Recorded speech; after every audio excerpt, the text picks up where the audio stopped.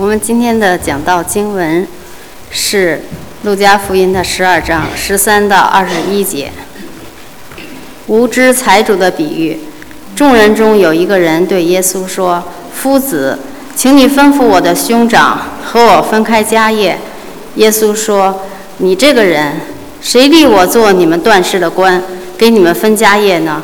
于是对众人说：你们要谨慎自守，免去一切的贪心，因为人的生命不在乎家道丰富。就用比喻对他们说：有一个财主，田产丰盛，自己心里思想说：我的出产没有地方收藏，怎么办呢？又说：我要这么办，要把我的仓房拆了，另盖更大的，在那里好收藏我一切的粮食和财物。然后要对我的灵魂说：灵魂哪，你有许多财物积存，可做多年的费用，只管安安逸逸地吃喝快乐吧。上帝却对他说：无知的人哪，今夜必要你的灵魂，你所预备的要归谁呢？凡为自己积财，在上帝面前却不富足的，也是这样。阿们。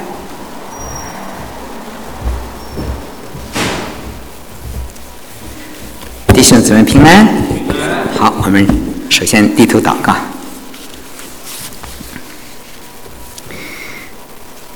亲爱的天父，我们感谢你，我们赞美你，感谢你又赐给我们一年的春天，春暖花开，一切都是这么美好，天也不冷也不热，我们在这里有自由，有丰富的供应，我们真的在澳洲就像在天堂一样。主啊，你给我们一颗真实感恩的心。我们更感恩的是神，你把你独生的儿子赐给我们，让我们靠着你能够因信耶稣基督得着那个永远的生命。我们地上的安逸的生活都是暂时的，主，你在天上给我们预备了一个永远的家，在那里没有眼泪，没有痛苦，一切都是喜乐，充满了神的同在，那该是多么美好。主啊，我们把感谢把赞美的归给你。我们每星期来的教会，来敬拜你，来服侍你，来到你的脚前，来听你的话语，来敬拜你。我们每天一天一天的在走向这个通往天堂的路。主啊，我们把感谢把赞美的归给你。我们知道在地上我们不是孤单的，神你每天与我们同行，每天与我们同在。主啊，我们把感谢把赞美的归给你。主啊，我们谢谢你，我们真的这么多的弟兄姊妹在国外一起的聚集到你的面前，我们该是何等的感恩。主啊，我们谢谢你你来到我们的聚会中间，你的圣灵来充满我们，你的圣灵的恩膏来膏抹我们每个弟兄姊妹。主啊，我们谢谢你，我们软弱的求你让我们刚强。主啊，我们有重担的，我们可以在你的面前卸下一切的重担。主耶稣，谢谢你，我们为你的话语来感谢你。你借着那话语，做我们脚前的灯，做我们路上的光，可以引领我们来走耶稣基督这条正路。主啊，我们把感谢赞美都归给你。谢谢主，听我们的祷告，奉主耶稣的名求，阿们。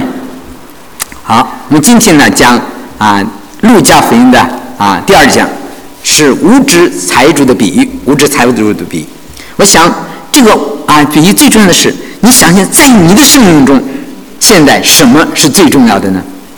什么是最重要的呢？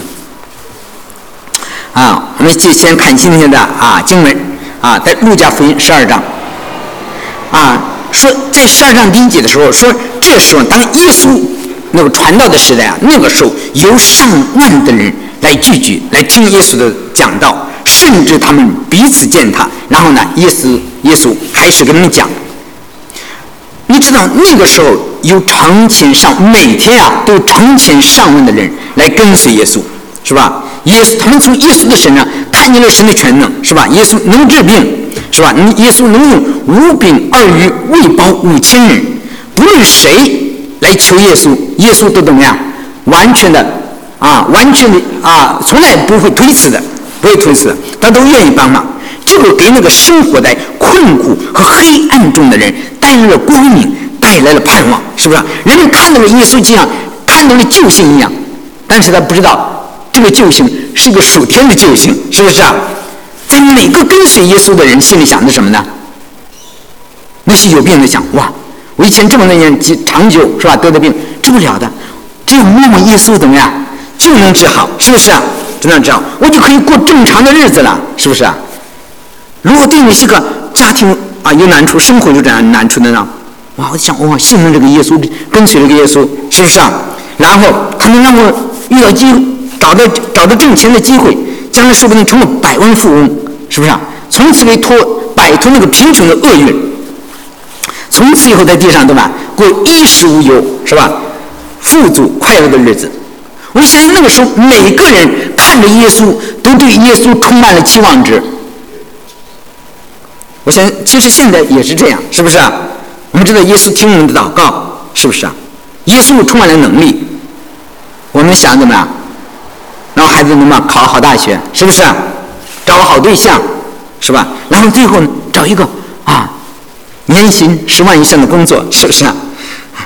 你说人心思意念都是属地的，都是属地的，你知道吗？每个人都想靠着耶稣，我们信耶稣的人都想靠着耶稣在地上怎么样舒舒服服的过这几十年好日子。你知道吗？耶稣为我们这些罪人走出那个光明荣耀的天堂，来到这个卑微的世界上活了30年，活了33年，最后为我们惨死在十字架上，是被钉死在十字架上，不是只是为了让你在这地上过这么几十年的好日子，是不是啊？耶稣要赐给我们一个永远的生命，这个生命不是靠着你拥有的钱财的多少，你今生吃的好喝的好来衡量的。所以呢，在路加福音里我不去讲很多了，路加福音耶稣开始跟你们讲生命，是不是啊？正当耶稣呢教导这些百姓，教导这门徒这些个教导他们的时候呢，结果有个人来了，是吧？有个人对耶稣说：“夫子，请吩咐我的兄长和我分开家业。”我想提出这个要求的呢，一定是个弟弟了，是不是啊？或许他的爸爸刚刚的过世，留下了很多的遗产。你知道，在那个年代做长兄的，他有权利，因为爸爸没有了嘛，他有权利来处理家业。那么弟弟怎么样？处在一个弱势的地位了，是不是啊？他哥哥说什么，他又不能反本，是不是啊？是不是啊？这时候呢，如果找一个当地的拉比，这个拉比呢有权按照摩西的律法来替这一家人来分产业。那么呢，你找到一个好的拉比，这个弟弟怎么样？说不定可以分到更多的财产，是吧？从此以后家产很多，你是吧？只要多要一点，就可以多过今年的安逸无忧的日子，是不是啊？耶稣是个说话从来不会当着一套背后一套的，是不是啊？我请耶稣来做判官，那一定怎么样？不会吃亏的，是不是啊？相信耶稣会给他一个公正的一个审断。他没有想到耶稣说：“你这个人，谁立我做你们断事的官，给你们分家业呢？”从耶稣说话的口气来看，而且耶稣没有接受他的请求，是吧？耶稣不是来帮助人分家业的，是不是啊？耶稣来到这个地上是劝人与神和好，是不是啊？他不是来调解民事纠纷的。但是耶稣也从这个人的心里看到了什么？人的一种什么贪心。所以呢，他教导门徒们怎么样用正确的眼光来看待这个世上这么一大堆的财富。于是对众人说，15节，你们要谨慎自守，免去一切的贪心，因为人的生命不在乎你家里有多少丰富。每个人都想得到的很多，是吧？什么算多呢？是吧？有人问一个富翁说：“我想你都是100万富翁了，是吧？你什么才足够呢？下一个比下一个100万，是不是啊？永远这个100万都没有办法满足的。每个人都觉得我存的钱越多，怎么样？越有安全感。不过那是一种虚空的安全感。耶稣说：你们要小心，除去你们里面的贪心。这世界上的钱，澳洲的钱，我跟你说是挣不完的。你天天你每天24个小时做工，你也不可能把澳洲的钱挣到你家里去啊。所以一个人的生命不在乎你有多少财富，是不是啊？你外面拥有的跟你的生命是没有关系的，你知道吗？我们的生命的价值跟我有多少钱成不成正比啊？不成正比。钱财并不是我们人生中最重要的东西。所以呢，耶稣呢最重要的是什么呀？最重要是你跟神的关系，不是一个钱财的关系，是吧？耶稣讲了一个无知财富主的比喻，让我们看到什么是真正的生命。然后就用比喻对他们说，有财主田占丰盛，自己心里说我的出产没有地方收藏，怎么办呢？又说我要这么办，要把我的仓房拆了，另盖更大的，在那里好收藏我一切的财物和粮食。然后要对我的灵魂说，灵魂啊，哇，你有很多的财富积存，可以做多年的费用，只管安安逸逸的吃喝快乐吧，是吧？从这几段经文里，你知道我们看这个财主呢，是外面是非常富有，但是他其实活得很可怜的，是吧？他没有个朋友，你懂了吧？没有个朋友，没有人跟他说话，他只在那里呢自言自语，而且听到的也都是自己的想法。我不知道你是不是这样人，我说来到澳洲的好多的中国人都这样，都是坐在自己家里关门闭户，反正自己过自己的生活，知道吗？其实在人看来他好像过得很好，其实他过得很可怜呢。他也没有朋友，他不跟别人交往，懂了吧？就是这样，就是一天的过。我们旁边一个飞机人也是这样，你懂了吧？其实你知道吗？过得还不如在，我觉得这是在中国的至少好多的朋友玩，是不是？在这里就是一个人过生活，一个人挣钱，一个人吃喝，然后过几十年呢就没了，知道吧？我们看到这个财主也是，他是一个没有神的人，懂吗？今天你自己看他一切的都看成是他自己的功劳，他没有看到他今天所有的财富都是神的赏赐和祝福。他没有想到，如果不是神供应他种地的种子，是吧？如果不是神提供阳光、雨水、土壤中的养分、适宜的气候，他的田产怎么能够有这样的丰盛呢？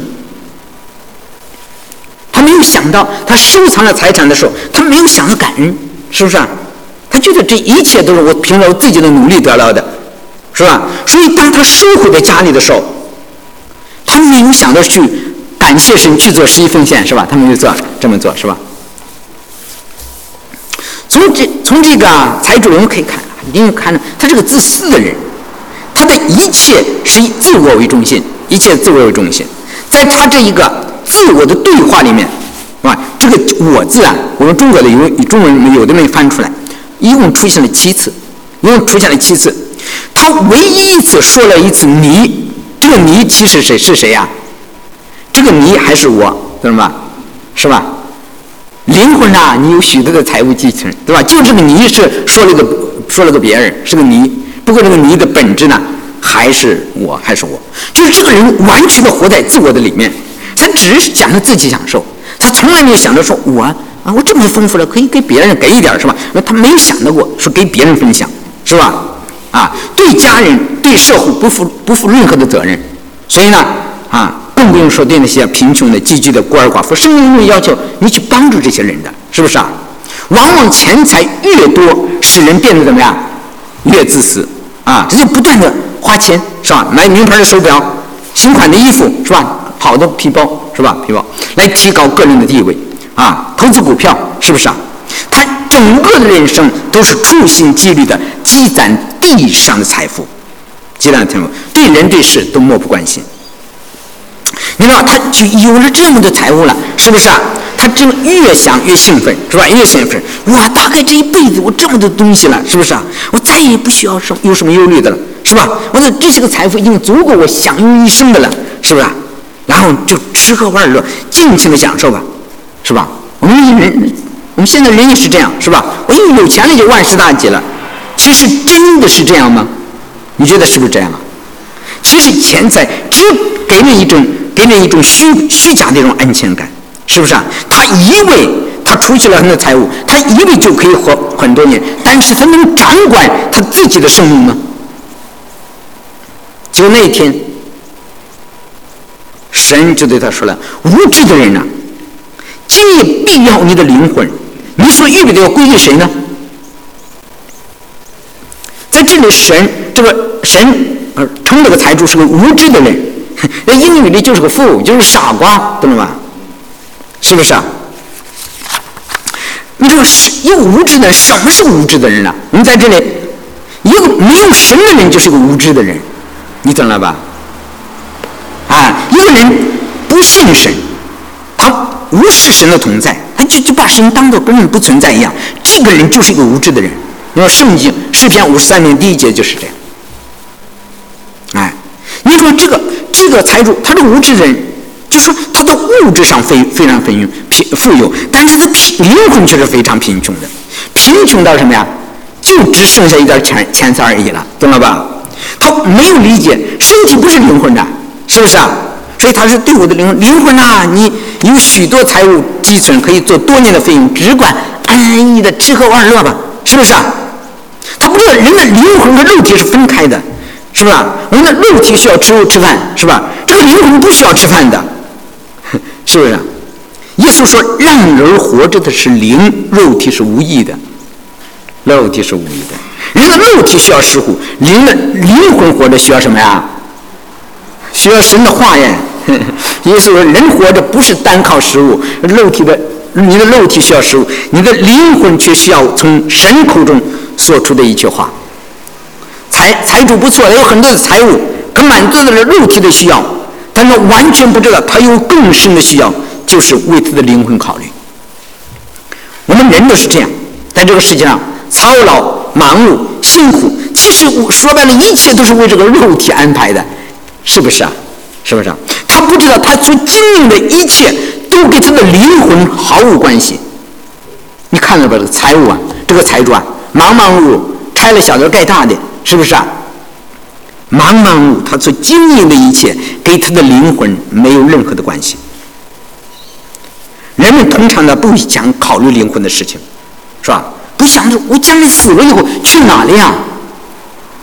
可是等他的生命到达终点的时候，他再来考虑怎么样？已经晚了，来不及了。他没有看到这世间的钱财都是暂时的，是不是啊？死了以后是带不走的。他这么多粮食，他能带到那边去吗？这个傻瓜，这个财主无知，是因为他会这一生从来没有想到这些，他只为今生活着，只想着为身体怎么办，他没有为他的灵魂考虑。我们不是说我们不需要为我们的肉身打算，是不是啊？我活着，那当然活着就要吃要喝，是不是啊？但是你知道，你的肉体是暂时的，你的灵魂才是永远的。你应当去让你的生命为你的永远的灵魂做一个准备，是不是啊？我常常想，一个人在地上活70-80年，他一定都要，每个人都想着都为我退休的嘛来存，就是为了那个到年老的时候，那20-30年的时候怎么样，能够过一个安逸的生活。你没有想到，你死了以后还有无限的永远的灵魂的生活，你怎么不为你那个更永远的去考虑啊？是不是啊？如果你要知道你还有个将来永远的无穷无尽的来生的话，你怎么会只能今生醉生梦死，享受安逸，不为你的灵魂的去处准备呢？你光是为了今生这些钱财，这些钱财你真正能掌管住它吗？你知道一切都不在你的手里，连你自己的生命都不在你的手里，是不是啊？可是我们就是这样，每个人都这样，都在拼命的用这个宝贵的生命，就是来挣那个死钱，是不是要挣死钱？但是这一切都不过是身外之物，人一旦死了怎么样？这些身外之物都会留给那些个没有劳苦的人。我们是不是被魔鬼骗了呀？你意识到了吗？其实真的每个人都被耶稣骗了，其实都被魔鬼骗了。但耶稣受试探的时候，魔鬼也同样用这个贪心来试探耶稣，是不是啊？魔鬼把世霎时间把地上万国和万国的荣华都给他看，你看了吧？这一切的财产，这一切的钱财，荣华富贵，这一切的荣耀都是神给我的，懂了吧？神给我的，你只要在我面前拜一拜，是吧？我把这一切都给你。可是你想想，如果失去了神，你即使得到整个的世界，又有什么用呢？魔鬼无非就是借着我们这眼目的情欲、肉体的情欲，你挣钱干什么呀？其实就是满足你眼目的情欲、肉体的情欲，还精神的骄傲。魔鬼就借着这个来毁灭我们，因为盗贼来就是要偷窃、杀害、毁坏。所以耶稣说：“魔鬼，你退去吧，当拜主你的神，单单的侍奉他。”耶稣来是要让我们得生命的。不只是得上地上的区区的这么一点的钱财，耶稣要让我们得生命，并且得了一个更丰盛的生命。你选择哪一个呢？耶稣早就说过，即使一个人赚得了全世界，他把自己的灵魂给丢了，那还有什么益处呢？他的钱财能救他吗？在世人的眼里，这个财主怎么样？真是一个成功的人，是不是成功的人？可是在神的眼里，他是一个最大的失败者，是个傻瓜。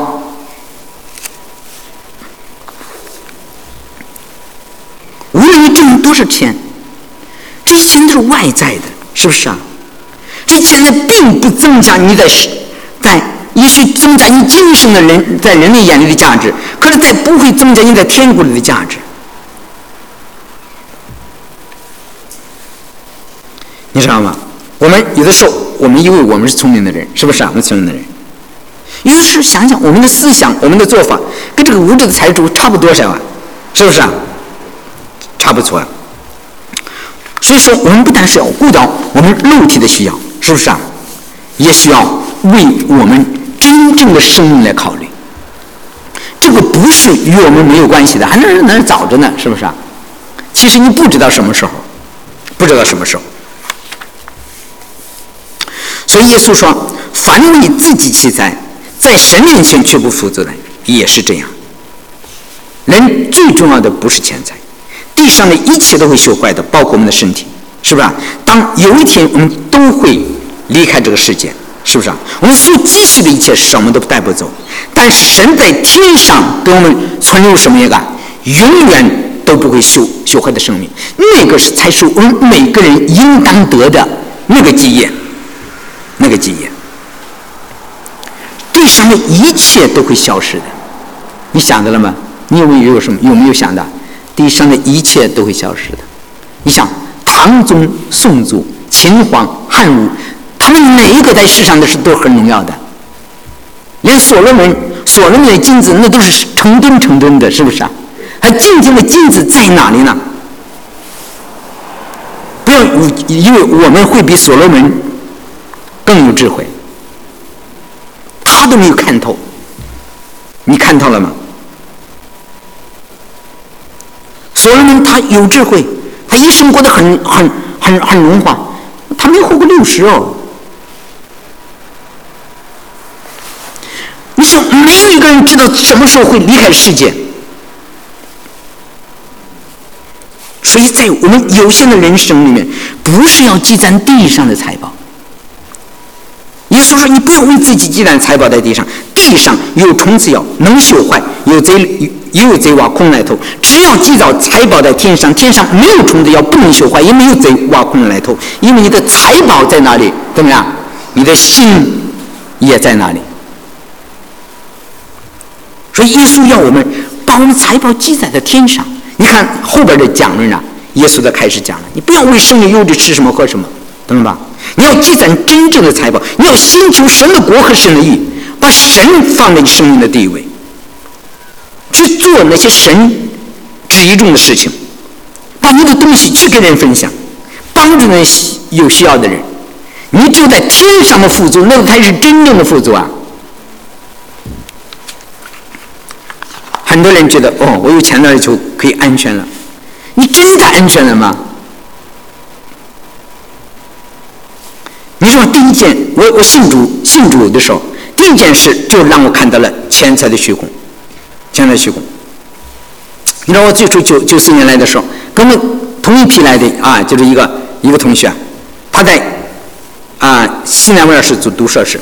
你说我们都拉家带口，是不是啊？他是单身，是不是啊？他读的是文科，你知道我们做理科的每天都要去实验室做实验，他不需要，天天只要读完书就够了。所以他有很多的时间打工啊，对吧？一个单身，是不是很那晚上也打工，周六周日也打工，那到了假期怎么样？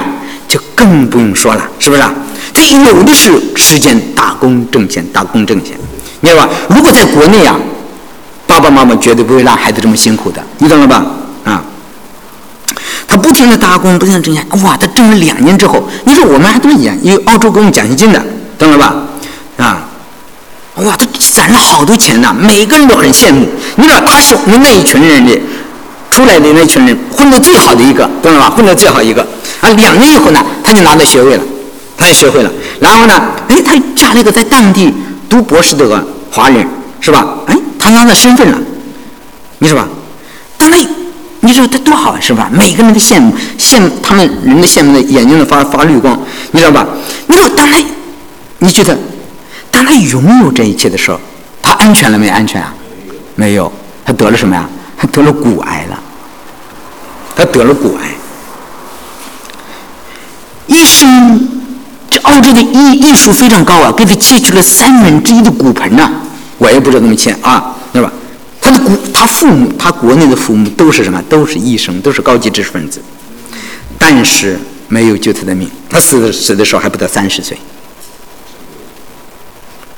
他以前呢，是不是啊？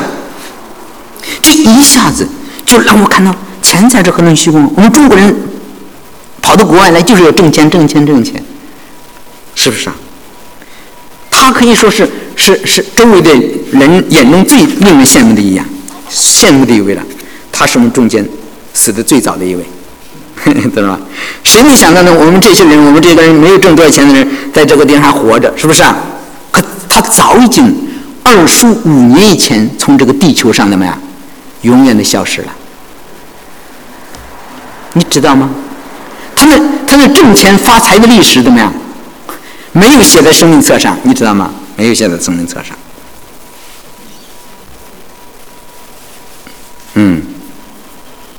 所以说我们要看一个人，不要看他钱财多不好，就是钱财有没有钱财，是吧？我们要看一个人的结局好，才是真正的好。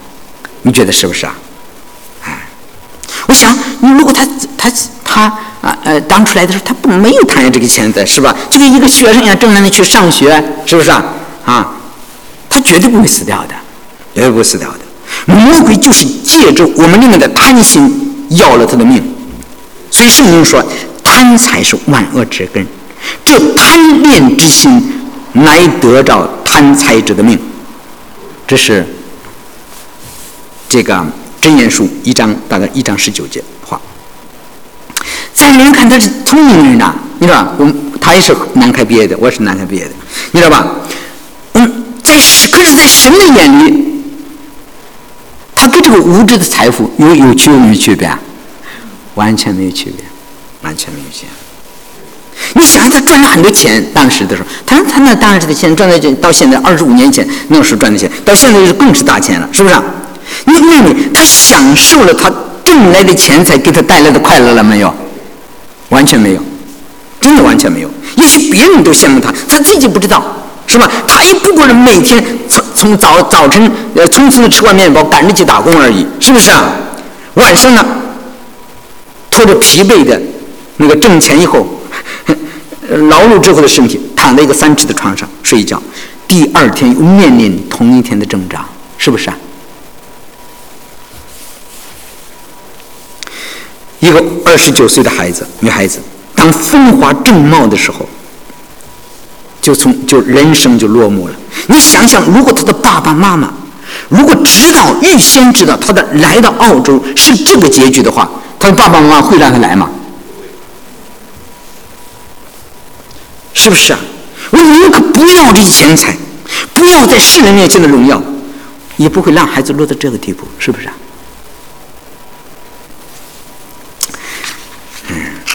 是他可能显示着别人的那个眼中的羡慕的眼光。可是这羡慕有什么价值呢？是不是啊？有什么价值呢？你说那个时候，我知道我们那个时候，我们所有来的中国人都是同样的思维的方式。来到澳洲就是打工挣钱，是不是啊？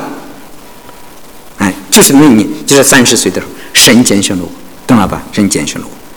我想想，如果神不是拣选我岂不是给他同样走同样的路吗？是不是啊？我们总以为啊，出国以后就是挣钱，但挣钱并不是我们生命中真正的保障。人总以为在这个世界上找到了钱财，找到了我所渴望的东西，我就找到了真正的幸福。但是我跟你说一句最重要的话，如果你没找到耶稣，你还是没有找到真正的幸福，你永远也找不到幸福的。说一句实话，这句话可能并不是所有的人都能够阿门。我是真正的发现，在耶稣之外找不到幸福。你找去吧，你可以找到工作，找那个令人羡慕的工作，很高兴。但面对以后，工作更高的工作给你带来更大的挑战，是不是啊？没有耶稣就没有幸福。说白了，钱财都是虚幻的，它不足以成为我们人生的依靠。圣经说，我们的指望乃是在乎永生的神。如果你找到了耶稣，你才找到了真正的宝贝啊！才找到了真正的宝贝。我们不是靠着钱财过生活，我们乃是靠着神过生活。你知道吗？其实对所有的人都是一样的，不是说光对我是一个传道人，我需要靠着耶稣生活。其实对每个人都是一样的。你仔细想一想，直到可能过30年之后，你就理解这句话的意思，都是一样的。所以从那一年，我决定我不再为这几个钱儿活着，知道吧？不再为这几个钱儿活着，我要为一个更高尚的目标活着。说我要为神而活。所以说，从那以后，什么？我的生命已经死了。保罗说，基督是我们的生命。当基督显现的时候，怎么样？我们要与他一同的显现在荣耀里。你看，现在不是今生这个短暂的钱财给我们带来的荣耀，不是的。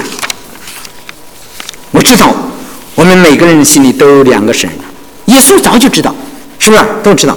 所以你不能侍奉2个主，不是恶这个爱那个，就是重这个轻那个。你不能又侍奉神，又侍奉马门，是不是啊？耶稣早就知道，钱财和耶稣在我们每个人的心灵的天平里，到底哪边重哪边轻？你到底侍奉的是谁？我们每个人都必须做自己的选择。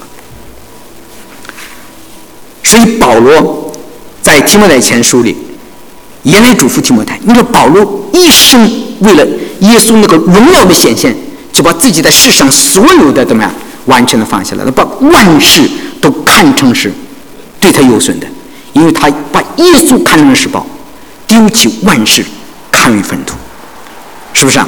所以他嘱咐提摩太，在提摩太前书6章的17到19节，他说：“你要嘱咐那些今世富足的人，不要自高，也不要依靠无定的钱财，只要依靠那厚赐百物给我们享受的神。